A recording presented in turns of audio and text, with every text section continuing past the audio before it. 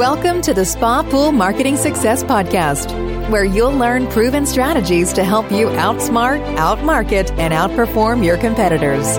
Every episode is jam-packed with tips, tools, and tactics designed to drive more traffic, generate more leads, and increase sales. Now, here's your host, David Carlton.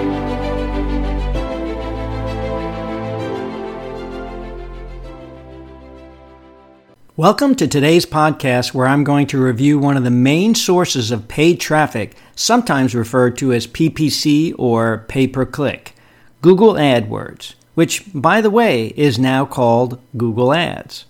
If you've decided to start using Google AdWords, there are 3 critical things you need to do before getting started. Number 1, implement best practices when setting up campaigns.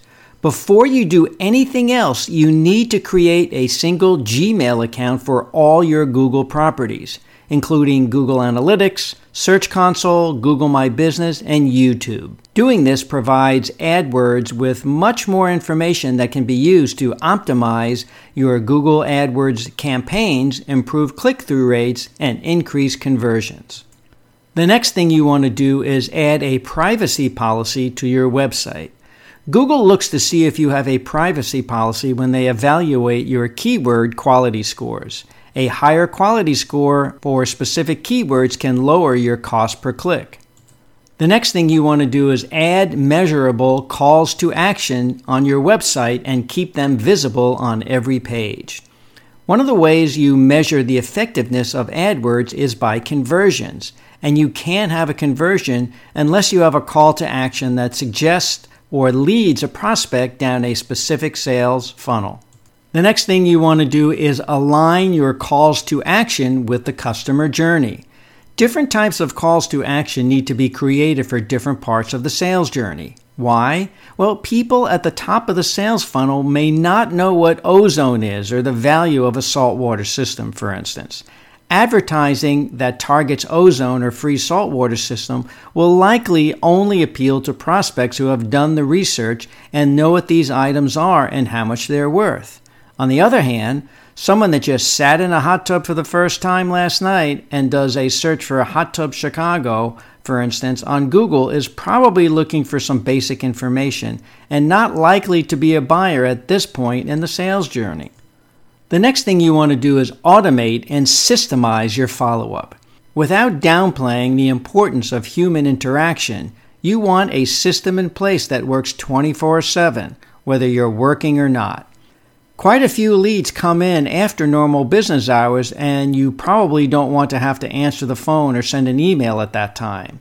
With an automated, systemized approach to generating and following up with leads in place, you won't have to.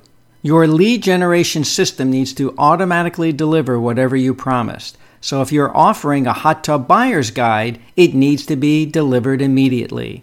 A thank you email should be sent to the prospect immediately, followed by a notification email to your sales team letting them know a lead was just generated.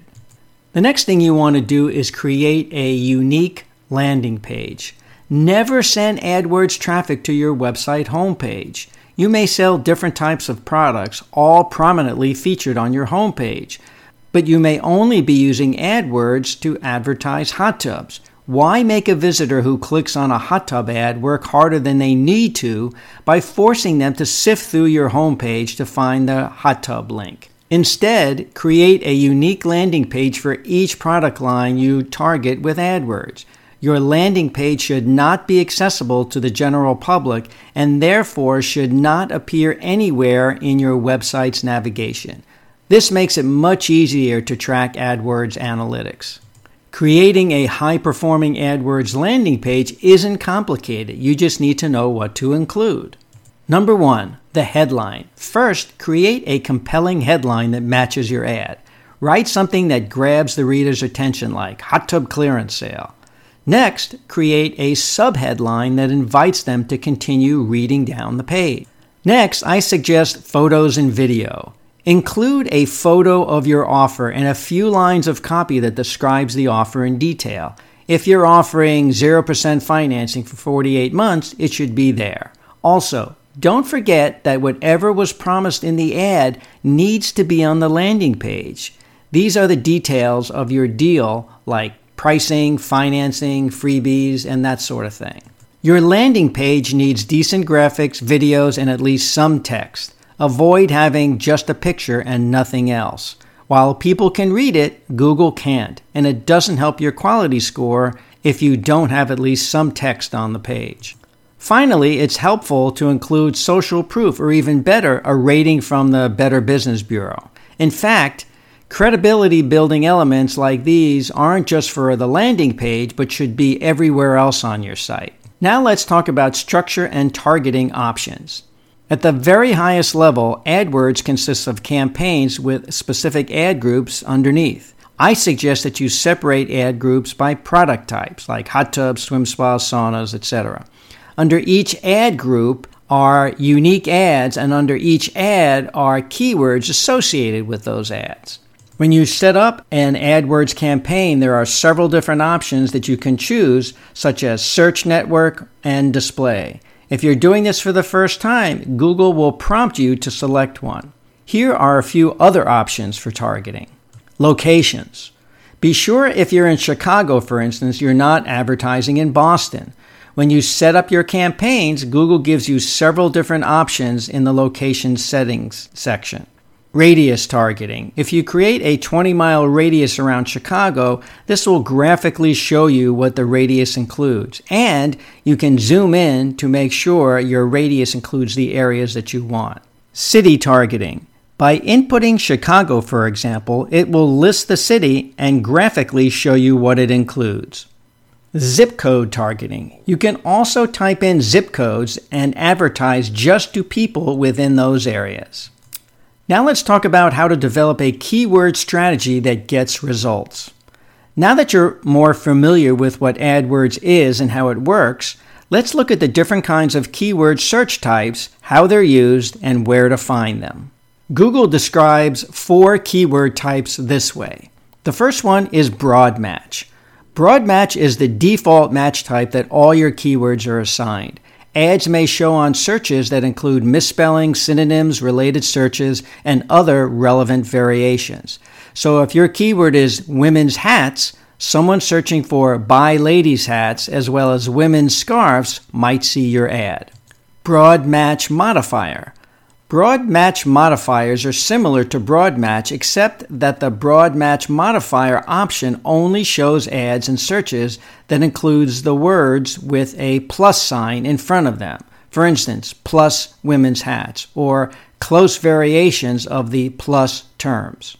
Phrase match. Ads may show on searches that match a phrase or close variations of that phrase, which may include additional words before or after. Ads won't show, however, if a word is added to the middle of the phrase that changes the meaning of the phrase. Phrase match is designated with quotation marks like, quote, women's hats, unquote. Exact match. Ads may show on searches that match the exact term or close variations of that exact term. Close variants include searches for keywords with the same meaning as the exact keywords, regardless of spelling or grammar differences between the query and the keyword. Exact match is designated with brackets around them. Now let's talk about the difference between keywords and search terms.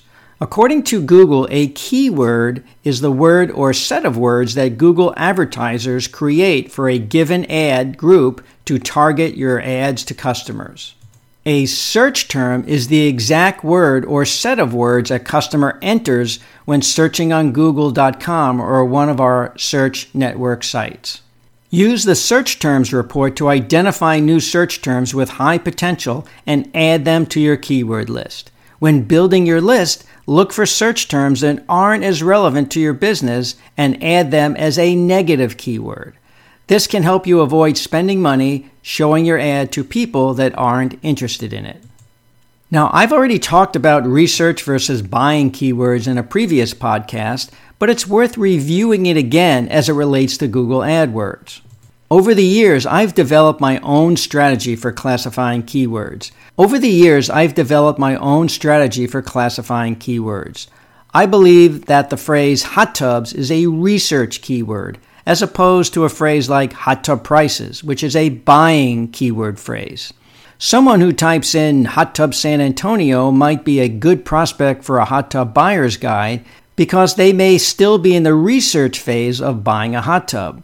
Compare that with someone who types in hot tub prices San Antonio, who might have already done the research and might be more interested in getting a hot tub price quote.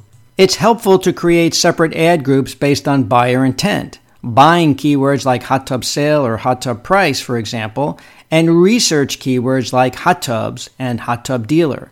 I also recommend that you create an ad group specifically for local competitors. So where can you find all these important keywords? Well, by clicking on the Tools tab in Google AdWords, you'll find their Keyword Planner tool. Type in a specific keyword and the tool will provide you with many different keyword suggestions that are relevant or related to your original keyword. It also gives you the average monthly searches for that specific keyword. That concludes today's podcast. Have questions? Need additional information? Feel free to call me anytime. Like what you've heard? I'd love to get your feedback. I look forward to giving you more helpful information on my next podcast. That's it for this episode of the Spa Pool Marketing Success Podcast. Have questions? Need additional information? Or just want to talk about your business? Feel free to call us anytime. Thanks for listening, and we look forward to giving you even more helpful information on our next episode.